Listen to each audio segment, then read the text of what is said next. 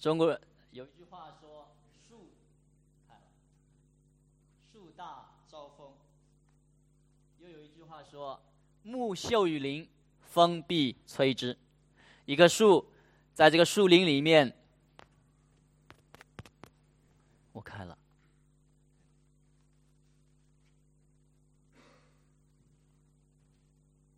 还是没有，因为我这里已经开了，那我就用这个，可以吗？可以吗？没有，我就用这个讲道好了。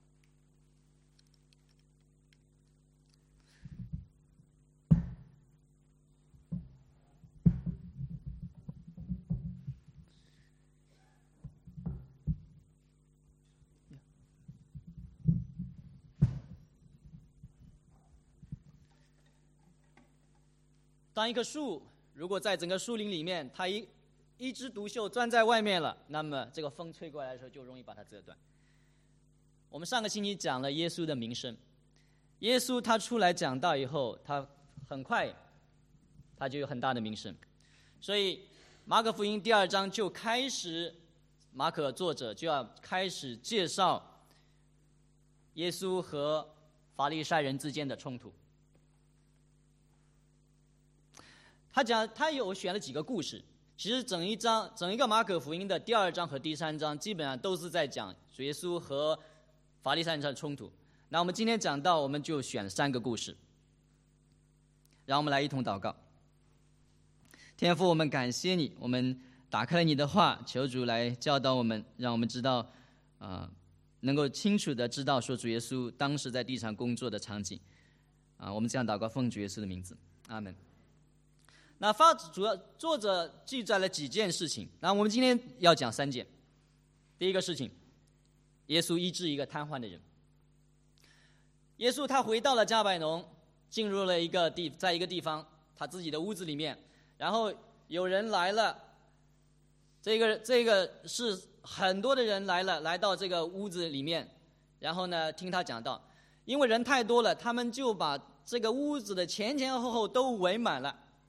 可想而知，一个大先知这么出名的人，所以很多人来听他讲道。有一个人，他是一个瘫痪的人，然后呢他大概知道了耶稣能够医治病人，有他的4个朋友就用一个担架把他放在这个担架上面，抬着他来，指望着能够得到耶稣医治。但是他们来了以后呢，发现一个问题，人挤满了这个屋子，前后都是人，所以他们没有办法进去。所以他们想了一个办法，就爬上了这个屋子。犹太人的屋子和我们的屋子不一样，不是像我们这样的。犹太人的屋子它有一个地方是可以上去的，然后它有一个侧的这个屋顶，这个屋顶都说那个屋顶上面都不是非常坚实的东西做的，所以呢那个屋顶是很容易拆掉的。他们把那个屋顶拆掉了以后，就用这个绳子，然后把这个瘫痪的人垂到耶稣的面前。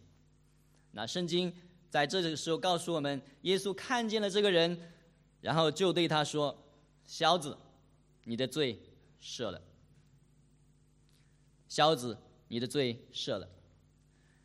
耶稣看见他们的信心，他对他讲了这句话以后呢，当时有几个文士坐在那里，文士就是精通旧约圣经的这些人，坐在那里心里就开始议论。在这里面请注意，作者他很清楚地告诉我们，他们在心里议论，所以这个冲突还没有到白热化的阶段，只是在心里的议论。然后说，这个人为什么这么说呢？他说僭妄的话了，也就是他说亵渎的话了，除了神以外，谁能够赦罪呢？这个时候圣经又接着告诉我们，耶稣他在心里面就知道，也就是这些文士他们在心里议论，而且耶稣呢也在他的灵里面知道他们在心里议论，就对他们说2件事情，哪一件容易呢？是对这个人说你的罪赦了容易呢，还是对这个人说你的病得医治容易呢？接下来耶稣就对众人讲说，要叫你们知道人子在地上有赦罪的权柄，他就转身对那个摊子说：“我吩咐你起来，拿你的褥子回家吧。”然后那个人就起来得了医治。那我们先来简单的来岔开一点，我们来讲一个话题：罪和疾病的关系。罪和疾病的关系大概我们可以放在3种，我们来用3个陈述。第一个，病人生病可能与他犯某些罪有关，这是一种观点。第二种观点，病人生病一定因为他犯了某些罪。那么这2种观点里面，哪一个正确，哪一个错误呢？那圣经其实告诉我们，一个人生病是有可能和他犯罪有关系的。就如果说这个人生病了，有可能是跟他犯罪有关系。所以在雅各书里面教导我们说，我们要彼此认罪，互相代求，使我们可以得医治。这里面说明说有可能，所以第一个我们就打一个勾。那病人生病了，是不是一定因为他犯罪了呢？有可能到一定，有一个差距。在约伯记里面，约伯记是一本比较难读的书，但是约伯记其实主要的一个观点，约伯的3个朋友他们来指责约伯的主要的观点是什么？他们认为你既然受了这种灾难，你的儿女去世了，你的产业没有了，你自己生病了，你既然有这些灾难，一定是因为你犯罪了。这就是约伯记里面主要的就是这3个朋友的观点。所以如果你读约伯记读不明白，你始终扣住这一点，这是他们3个人的观点。你有灾难，一定是你做错事情，一定是你犯罪了。在这里面，病人生病一定因为他犯某些罪，其实约伯记给我们否定了，就是病人生病不一定的。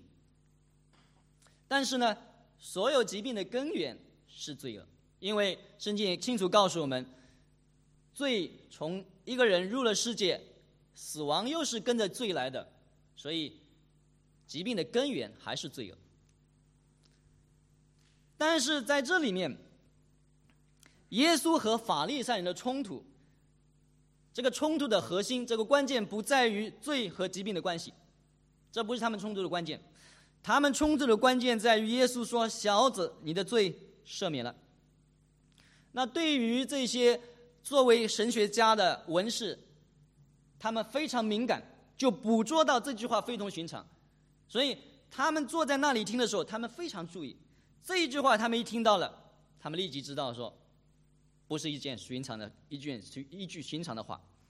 眼前这个人能够行神迹，我们前面讲了，主耶稣能够行神迹，他对旧约圣经有深邃的见解，他很可能是一个先知。但是就算他是先知，他没有权柄赦免人的罪。犹太人知道只有神才能赦罪，所以他们因为这一点就断定说耶稣说亵渎的话了。那为什么文士会在心里有这样的议论呢？因为他们从外貌来看耶稣，眼前这个人呢，他确实有教导的权柄，能够行神迹，但是呢，他不过是一个人。所以我们讲说，中国人有一句话叫有眼不识泰山，那这个是一个典型的有眼不识泰山，而且在福音书上会经常的发生。站在人的角度，我们现在讲我们人，站在人的角度，我们也许会觉得文士不能认出耶稣是神的儿子是情有可原的，因为从人的角度来说，你怎么能够一下子就能认出耶稣是神的儿子呢？眼前这个耶稣他是有血有肉的，谁能够想到他是神呢？但是如果我们换一个角度，神的儿子来到了地上，这些熟读旧约圣经的人竟然认不出他的身份。我们想说，什么导致他们认不出耶稣？是因为罪恶蒙蔽了他们心灵的眼睛，让他们认不出耶稣。在约翰福音里面，耶稣医治了一个生来瞎眼的人，这个生来瞎眼的人在约翰福音里面代表所有在罪恶中间生活的人。所有在罪恶中间生活的人，他们心灵的眼睛因为罪恶瞎了。所以耶稣在这个医治以后，后来他跟法利赛人讲了这么一段话：我为审判到世上来，叫不能看见的可以看见，能看见的反瞎了眼。当时在场的法利赛人听见这句话，就问他说：难道我们也瞎了眼吗？耶稣回答：你们若瞎了眼，就没有罪了。如今你们说我们还能看见，所以你们的罪还在。罪恶损害人的理性思考的能力，这是罪恶的一个伤害。但是比这个更大的伤害是人觉察不到罪的伤害。人在受了罪恶的影响之后，他还是觉得自己的想法是对的。所以你在对话中间，无神论的人会告诉你他是对的，强盗他觉得自己是对的，同性恋的人也觉得自己是对的，因为他不觉得这是罪恶，他的思考受了这个罪的影响，他仍然觉得说我的思考是对的。新约雅各书教导说，我们应该快快的听，慢慢的说，慢慢的动怒。雅各书的作者告诉我们，我们的知识是很有限的，我们的理性受罪的损害。在神学上有一个词叫做罪的玷污，罪玷污了我们的理智、我们的情感和我们的意志。所以我们不要急着做出结论，你要快快的听，慢慢的说，慢慢的动怒。那对于我们中间还没有信主的朋友，你们一定会有自己的考虑、自己的判断，我们都是如此。但是圣经提醒我们，如果我们用自己已有的知识来判断耶稣，我们的判断不可能客观的。我们必须从圣经的启示来思考神的救赎，看看这是不是合理的。所以第一个冲突，耶稣医治了一个瘫痪的人，他跟法利赛人的冲突在于说，耶稣说人子在地上有赦罪的权柄。紧接着发生第二件事情，在利未家有一个宴席。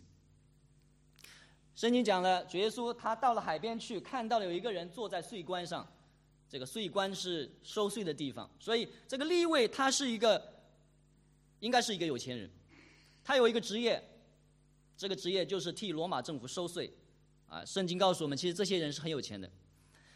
然后耶稣在海边看到他的时候，他就呼召他说：你跟从我。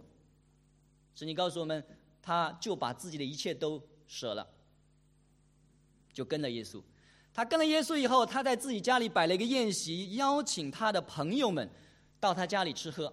圣经也告诉我们，他这些朋友很多都也跟他一样跟从了耶稣。所以他们在吃喝的时候呢，文士和法利赛人就在屋子外面，他们看见了耶稣跟他们一起吃喝，所以他们就向耶稣的门徒抱怨说：你们的老师难道和税人一同吃喝吗？那在这次的冲突中间，前面第一次他们是在心里的议论，这一次的冲突法利赛也没有直接向耶稣发难，他们的抱怨是对耶稣的门徒说的：你们去向你们的老师反映一下，我们很不满意。这就是他们的意思。法利赛人是新约圣经里面一个很经常出现的这一类的人。法利赛这个词，它的意思呢，在中文翻译出来就是分别、分开的意思，就是这些人他们就把自己和很多人分别出来，因为他们觉得说我们要有我们的这个圣洁，要我们的道德，所以这个词它的意思是与罪人和污秽分开的这么一类人。所以法利赛人是不会和罪人吃饭的，因为法利赛人自认清高圣洁。耶稣打破了这个法利赛人的生活准则，接受了税吏的邀请，并且和税吏罪人一起吃喝。耶稣为什么与罪人税吏一起吃喝呢？他面对法利赛人的指责，他就回答说：健康的人不需要医生，有病的人才需要。第17节，健康的人用不着医生，有病的人才需要。我来不是来招义人，而是来招罪人。耶稣来到地上有一个使命，就是要呼召罪人悔改。那为了完成这个使命，他必须进入到罪人中间。如果他不去到罪人中间，他怎么能够拯救他们呢？如果他不想拯救的话，他为什么要来到世界呢？但是法利赛人觉得说，耶稣不应该和罪吏罪人在一起，你至少应该跟我们这样的人在一起，因为我们这样的人比较体面，比较圣洁。但是有一个矛盾的地方在于，这些看上去圣洁体面的人呢，他是不接受耶稣的教导的，因为他们觉得自己不需要耶稣的拯救。所以自命清高是这些法利赛人的毛病，自命清高也是文化人的毛病。毛泽东把这个文化人比作什么？臭老就是人。他其实有一定的道理，因为文化人有清高的地方，因为我们觉得我已经懂了，我懂了一些道理，我很了不起了。那实际上作为传道人，坦白的说，我非常的能够感受到这种毛病的可怕。因为作为一个传道人，可想而知，我需要花很多的时间去研读神的话语。你懂了一些，但是你会发觉说，这个文化那种清高很容易钻进来的。所以如果你们对我好，你们要常常的提醒我。法利赛人比税吏和罪人是不是真的要更加的圣洁和公义呢？从外表上可能是这样子，但是从内心来看呢，他们两者是没有大差别的。圣经向我们清楚的指明，所有的人都在罪的权势之下。罗马书是这样说的：我们已经证明，犹太人和希利尼人都在罪恶之下，就如经上所记，没有一人，连一个也没有。20节说，凡有血气的，没有一个因行律法能在神面前称义，因为律法本是叫人知罪。23节，因为世人都犯了罪，亏缺了神的荣耀，如今却蒙神的恩典，因基督耶稣的救赎，就白白的称义。在神的眼中，没有比较清高的人，没有的。在神的眼中，没有一个人可以认为说我是比较圣洁的，我是比较公义的。在我们这个时代，有一个我们大家都会关心的这个话题，我想估计要持续，我不知道多少时间，但是也许持续到我们的孩子、孙子，一直持续下去的一个话题，就是同性恋的问题。圣经很清楚地告诉我们，同性恋是一种罪恶。但是你怎么样和同性恋的人相处呢？你作为一个基督徒，你跟他们能够有沟通吗？他们请你去吃饭，你能够去吃吗？他们跟你交朋友，你能够和他们交朋友吗？如果我们从主耶稣的这个例子来看，基督徒是应该主动的、积极的和同性恋的人能够好的关系的，建立好的关系。因为如果说你知道他们这种是一种罪恶的方式，生活的方式，这种罪恶，你要拯救他们唯一的可能就是你和他们建立朋友。当然不是我们像我们这样的人能够轻易的和他们建立朋友的这种关系的，但是我是说，作为基督徒，我们有这样的责任，我们这个群体有责任和他们那个群体建立朋友的关系，我们不能对他们就是指责鞭挞。主耶稣在这里面就给我们看到了，我们没有人可以有资格去鄙视这样的人。人子到地上来，他说他是要来寻找和拯救世上的人。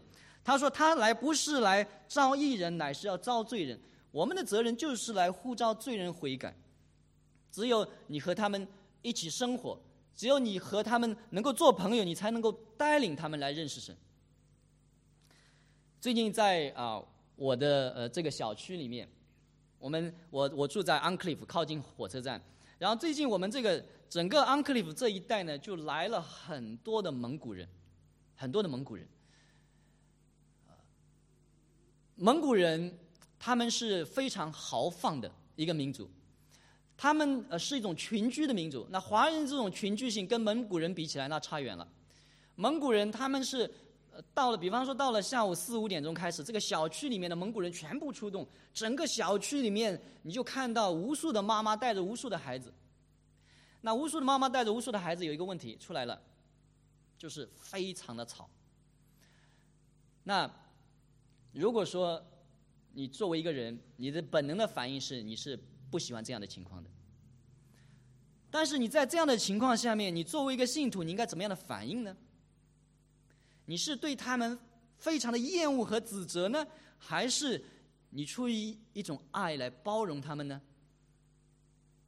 所以在我开始面对他们这么大规模的这个入侵啊，我也开始头痛。但是我后来想，主耶稣在圣经上给我们看到的这个他的榜样，他就是对那些罪人能够包容，能够希望说跟他们做朋友，能够来带领他们来认识神。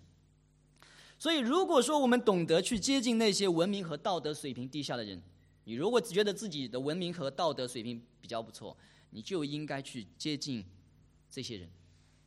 接近那些人，当你去接近这些人的时候，你更接近耶稣的教导。如果我们觉得自己比别人圣洁，我们要知道说我们不过是受了耶稣的教导。那我们的老师尚且愿意接触税吏和罪人，我们凭什么自命清高呢？第三个事情，安息日。安息日，在这里面讲到安息日，圣经给我们讲了2件事情。第一个是门徒在安息日掐麦穗，第二件事情是耶稣在安息日治病。门徒他们跟着耶稣行走，大概是肚子饿了，饿了以后呢，他们就掐这个麦穗。犹太人的规定就是说，如果说你走到别人的田里面，你的肚子饿了，你是可以掐麦穗的，这个不叫偷。所以犹太人的这个律法里面规定，你肚子饿了，你可以掐别人麦田里面麦穗，你就吃饱就行了。但是那一天是在安息日，因为这一天是安息日，法利赛人认为说这一天是不可以做这样的事情的，所以这个事情又变成了一个冲突。后来有一个在安息日的有一个人生病了，那他的手枯干了，耶稣在安息日治病。那么他们治病，法利赛人就是看他是不是要不要治病，他们的目的很清楚，如果你治病的话，我们会控告你的。那安息日是不是一个严肃的事情呢？是的。安息日，我们先来讲一下这个安息日的背景，等一下再看这个经文。安息日的背景，以色列人出了埃及以后，那一年的2月15号，他们是在正月14号那一天晚上，逾越节那天晚上出埃及的。在那一年的2月15号，以色列人到了这个西奈半岛这个旷野里面，他们没有东西吃，没有东西吃呢，他们就向摩西抱怨。第二天的早晨，神就从天上给他们降下玛纳。玛纳反正是一种食物，我们没有吃过，不知道到底是什么东西。但是神就从天上给他们降下玛纳，以色列人去营外，清早起来去营外捡这个玛纳，捡回来自己煮了吃。那到了第6天呢，也就这样捡了6天，在第6天的时候呢，神就降下2倍的玛纳给以色列人。平时你只有1倍，就是你当天吃完就没有了。但是那一天呢，给他们降下2倍的玛纳，告诉以色列人说，你今天去捡，明天呢不要出去，因为明天是安息日。这是圣经第一次提到以色列人守安息日。安息日是一个严肃的话题，在十诫里面，出埃及记讲到十诫的时候讲到说，当纪念安息日，守为圣日，6天要劳碌做工，第7天是向神当守的安息日。这一天，你和你的儿女、仆婢、牲畜，并城里寄居的客旅，都无论何工都不可做。所以安息日不仅是给人的，也是给他的这个仆人、使女、他们的牲畜。所以安息日的这个休息不仅仅是给这些有地位有身份的人，是给他所有的他家里这些人，使得他们都能够休养生息。然后神告诉我们，因为6日之内耶和华造天地海和其中的万物，第7日便安息，所以他也给了原因。所以安息日这一天确实是一个诫命，是一个很严肃的诫命，而且安息日是摩西之约的证据啊。这个摩西之约的证据我们等一下来讲。这个摩西什么叫证据？这个经文是这样说的：你要吩咐以色列人说，你们务要守我的安息日，因为这是你我之间世世代代的证据，使你们知道我耶和华是叫你们成为圣的。故此以色列人要世世代代守安息日为永远的约，这是我和以色列永远的证据。神学家们把这个安息日守安息日这个称为摩西之约的证据。如果大家知道亚伯拉罕之约，亚伯拉罕之约每一个以色列的男子都必须割礼，割礼就成为亚伯拉罕之约的这个证据。这个证据就是记号，我们换翻译的另外一个词就叫记号，它是这个约的记号。你如果是一个以色列人犹太人，你守了这个亚伯拉罕之约的记号是什么？是你行了割礼。那在这个摩西之约的这个记号呢，就是如果说你是一个以色列人，你只有守了安息日，你才能算是在摩西之约里面生活的一个以色列人。所以它确实是一个严肃的话题，是一个严肃的事情。但是旧约的历史告诉我们，以色列人他们一直就是不遵守这个安息日的。所以神跟他们说你们要守安息日，但是呢他们是一直不遵守的。所以在先知的这个责备里面，常常对他们说你们违背了安息日。后来以色列人被掳了以后，他们知道对神要有敬畏，所以他们开始守安息日了。但是有一个问题是什么呢？就到了这个法利赛人的这个年间呢，出现了另外一个极端，叫做教条主义、律法主义。守安息日是吧？好，无论什么的事情我们都不能做，因为我们要守安息日嘛，什么都不能做。而且律法主义不仅仅是在我们基督教里面才有的，在各个地方都有的。我们对孩子的教育里面，你常常可以看到律法主义的这个影子。我太太李慧，她有个同事，这个同事的名字叫做穆罕默德。他以前在悉尼工作，后来呢他就去了这个中东。他到了中东，有一天呢，他的女儿在这个家里玩的时候呢，把他的手指夹在那个门的这个关的门的那个地方了，所以那个手指就被夹断了。夹断了以后，其实这个手指夹断了本身不是一个很大的事情，如果放在中国放在澳洲都是很容易解决的。但是很不幸的，这个事情发生在什么时候呢？发生在他们的斋月 Ramadan 斋月的时候。斋月的时候呢，这个医生我不知道他们具体是怎么操作，但是这个医生反正看病都是很随便的，就是因为他们觉得我斋月嘛。所以他的女儿这个手指断掉了以后呢，后来就因为医生在 Ramadan 这个斋月期间不能给他精心的这个医治，后来这个手指就没有了，就被截了。所以律法主义不仅是在这个我们所说的犹太教或者我们所说的基督教，其实在很多的宗教里面都有的。法利赛人和耶稣之间，他们对于如何遵守安息日有不同的看法。显然在表面上只是观点不同，但是深层次上呢，是对于设立安息日条例的那位神的认识不同。法利赛人为什么要用这样的方式来守这个安息日呢？因为他们认为这位神就是要他们这样守的。那耶稣到了地上，他允许他的门徒在安息日摘麦穗，他要在安息日治病。为什么他这么做呢？因为他认为神是喜悦他这样做的。所以法利赛人不能正确的应用安息日的原因在于不认识他们敬拜的神。耶稣后来对门徒这样说，对不起，耶稣对门徒说，安息日是为人设立的，人不是为了安息日设立的。他就把说神为什么在旧约圣经里面规定这一个诫命，这个诫命的核心不是要人去遵守这个诫命，而是神为了人而设立的这么一个诫命，是为了人的好处。所以耶稣就给了一个解释，为什么说我能够在安息日允许他们吃麦穗，又为什么我在安息日治病，他给了一个解释。他就讲大卫吃陈设饼的故事。在撒母耳记里面记载了这么一件事情，大卫和跟随他的人逃离扫罗的这个追杀，然后他们逃到了这个挪伯这个地方，这个地方是有一个祭司，然后他们就肚子饿了，就问这个祭司，我们肚子饿了，有没有东西给我们吃？然后祭司说我们什么都没有。所以你可想而知，那些年这个以色列的这个经济情况是很不好的，因为这个到了这个圣殿里面，这个会幕里面竟然没有东西吃，只有个陈设饼。所以呢，但是呢，他说陈设饼呢必须你是少年人，是洁净的器皿才可以，如果没有跟女人有发生关系的话，3天你可以吃。然后大卫就说我们确实赶路没有过，所以给他们吃了。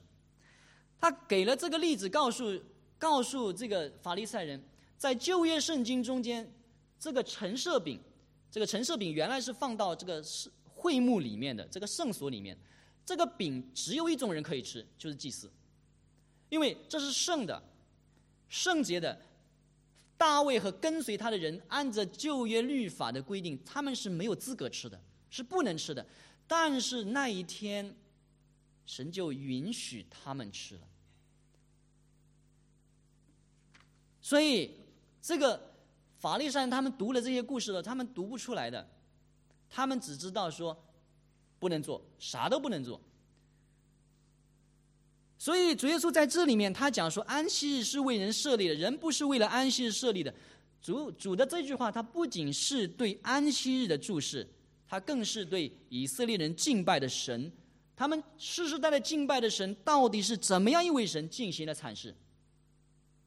这个条例关乎的不只是安息，这个条例关乎的是神到底是怎样一位神。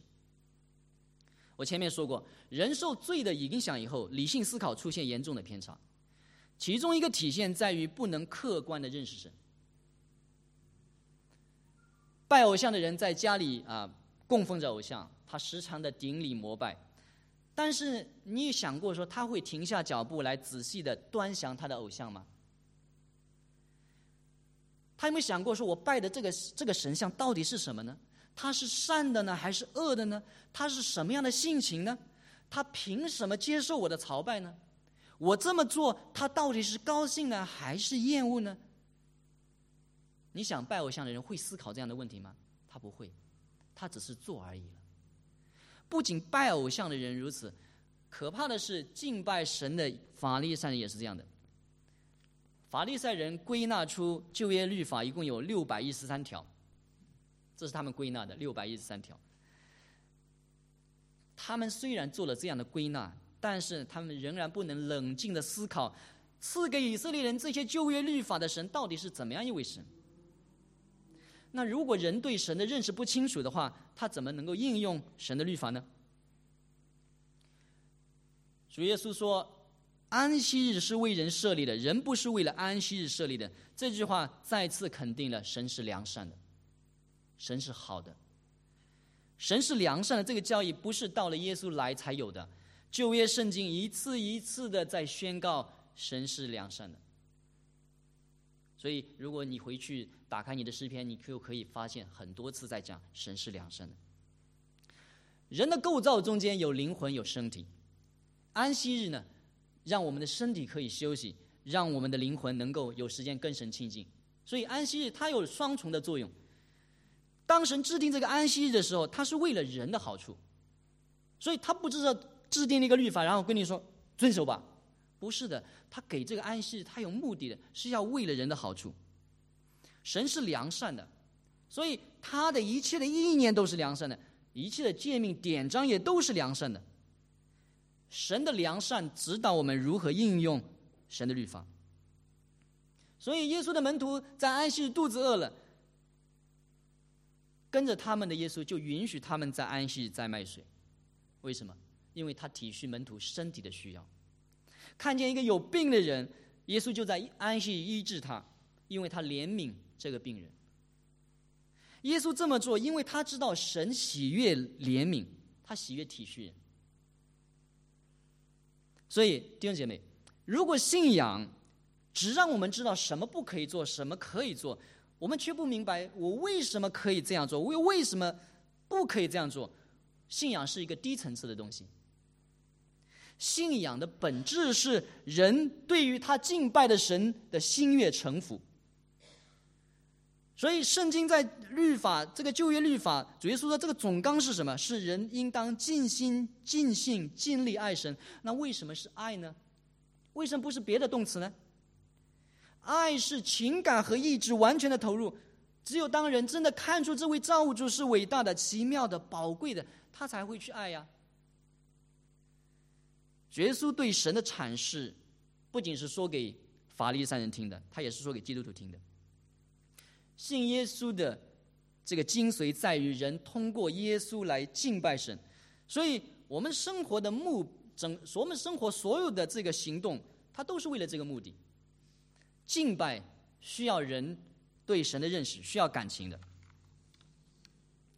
信仰是一个奢侈品，信仰是奢侈品。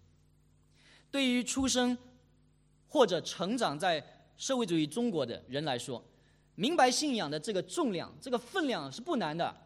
因为什么？因为我们从前受的教育里面讲说，那个时候的共产党人把共产主义当作一种信仰。对那时的很多人来说，共产主义就是他们的生命，他们甘愿为这个信仰能够抛头颅洒热血。信耶稣是什么？是信仰。信仰不是一个轻飘飘的东西。基督徒相信耶稣是人到神那里去唯一的道路，我们的信仰是唯一真正的信仰。基督徒也应该明白，圣经同样吩咐神的儿女要尽心、尽性、尽力来爱神。你要用你全部的心，要用你全部的生命，要用你全部的能力来爱神。很多的信徒把信仰当作一种无本生意，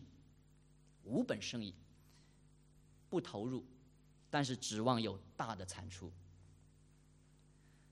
我们说今天的共产党人，很多的共产党人是没有信仰的。同样的，今天很多的基督徒也是没有信仰的。没心没肺的能够是信仰吗？信仰需要你整个的生命。在橡树文字工作室，这个橡树文字是中国的一个出版机构，它最近的这个里面有微信里面有一篇文章叫什么？相信神的人那么多，真敬虔的又有几个？这个问题是我们都要问自己的。我相信神，但是我是不是真的敬虔？如果没有真正的敬虔，我凭什么说我是一个相信神的人？信仰不仅是奢侈品，信仰也是易碎品。信仰是易碎的，是需要小心维护的。如果你在网上购买一样东西，比方说是玻璃或者是陶瓷或者是古董，商店在寄送的时候就在外面标上易碎品，英文叫 fragile， 告诉你，所以要警告人要小心的运输。信仰也是这个样子的，信仰是易碎品，它不是说神是易碎的，而是说我们是易碎品。我们要维持我们的信仰的这个高的水准是不容易的。我们在日常生活中间，生活很繁忙，各样的事情压在我们的心头，你需要考虑这个考虑那个，你这么多的考虑，但是你没有时间来考虑神的。所以因为这个原因，我们的信仰就成为了一种形式，形式化的信仰就是一种变质的信仰。人仍然在做一些宗教的事情，但是人没有和他敬拜的神之间有沟通，他的心是冰冷的。他做了那些事情以后，他的心仍然是冰冷的。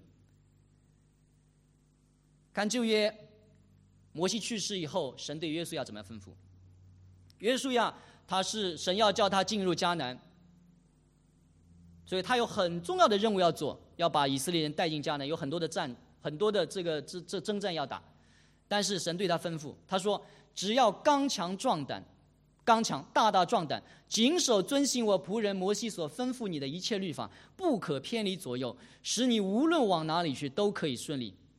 第8节说：这律法书不可离开你的口，总要昼夜思想，好使你谨守遵行这书上所写的一句话，如此你的道路就可以亨通，凡事顺利。这里告诉我们什么？神亲自对约书亚说：你需要花上你的时间，花上你的精力，你需要跟我保持一个好的关系，这是你的首要的任务。我们的信仰是一件易碎品，我们很容易远离神。我们的信仰是一个奢侈品，是需要投入的。《红楼梦》里面有一个角色叫王熙凤，大家都应该知道。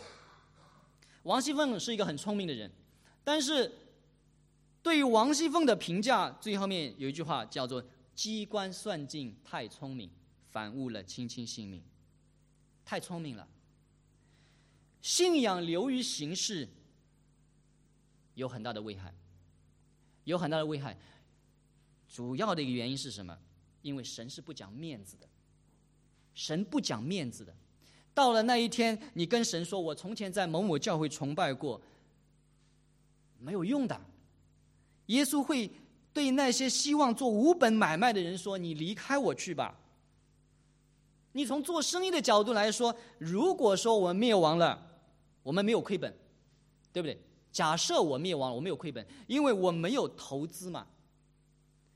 但是一个人，你的一生只有这么一次机会，法利赛人在跟耶稣的冲突中间，就和耶稣擦肩而过了。那我们摆在我们面前的机会，那是非常珍贵的。如果我们说自己是信耶稣，我们心里装的到底是耶稣呢，还是世界呢？在今天所讲的经文里面，我重点讲了3个故事。耶稣医治了一个瘫子，他对法利赛人说，对文士说：人子在地上有赦罪的权柄。耶稣和罪吏一同的吃喝，他说：我来不是来呼召义人的，而是呼召罪人的。然后耶稣在安息日治病，并且让门徒掐麦穗充饥，他说：人子是安息日的主。马可他在福音书里面记载这几件事情，目的是要交代耶稣和犹太人的宗教领袖之间的冲突。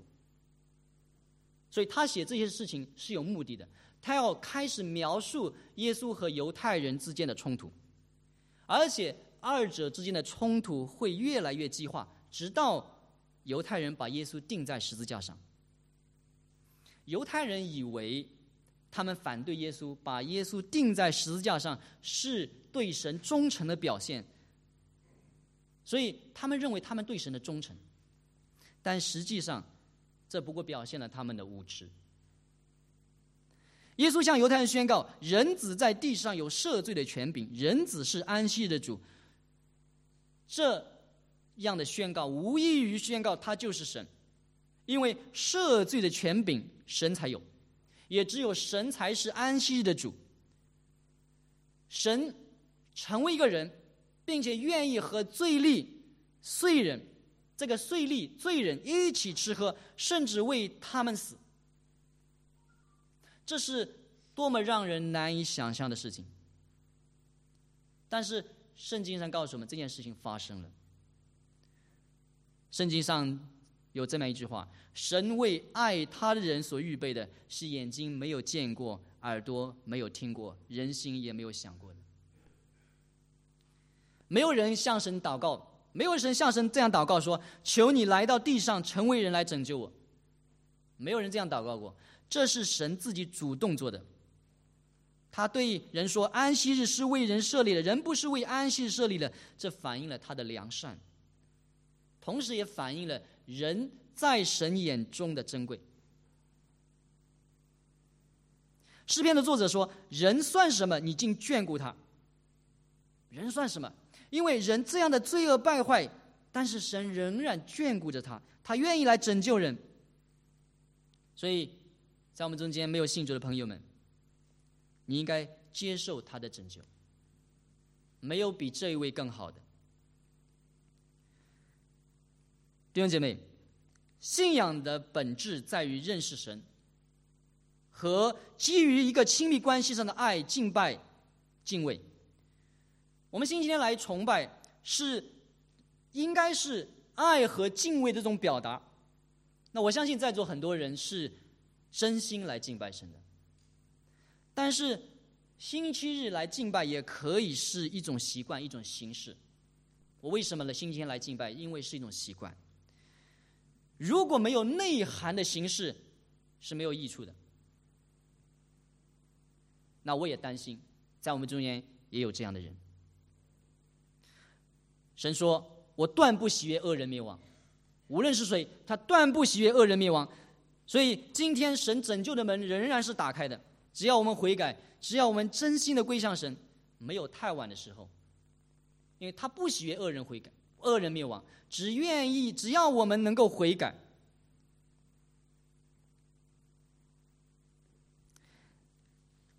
这样一位神，我们为什么要对他三心二意呢？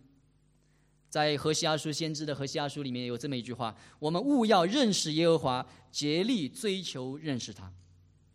我们要认识他，而且要竭力的追求认识他。他出现却如晨光，他必临到我们，像甘雨，像滋润田地的春雨。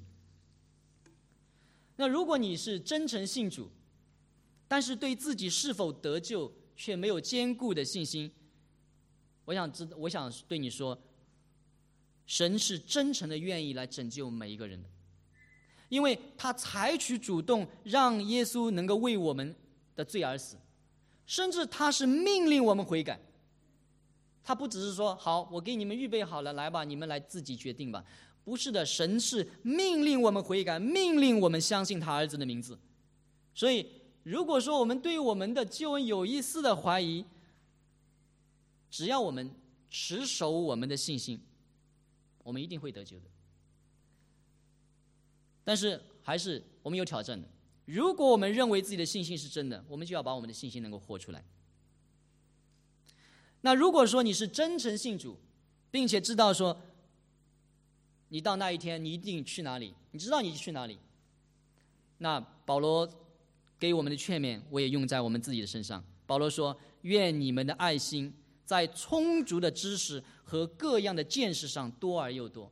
就如果说你是一个真诚信主的人，那你需要让你的爱心在充足的知识和各样的见识上面多而又多。所以你不是已经完全了，你这个产品还在制作中间，你需要更加的努力。让我们来一同祷告。天父，我们感谢你，赞美你。主要我们知道耶稣是以具有审判权柄的那一位，而且他为我们舍命，是他有赦罪的权柄。耶稣又是那位良善的主，因为神是良善的。主要我们恳求你，让我们能够更加的认识你，特别为在我们中间还没有信主的朋友祷告，求主开启我们的眼睛，让我们来认识他。奉主耶稣名字，阿们。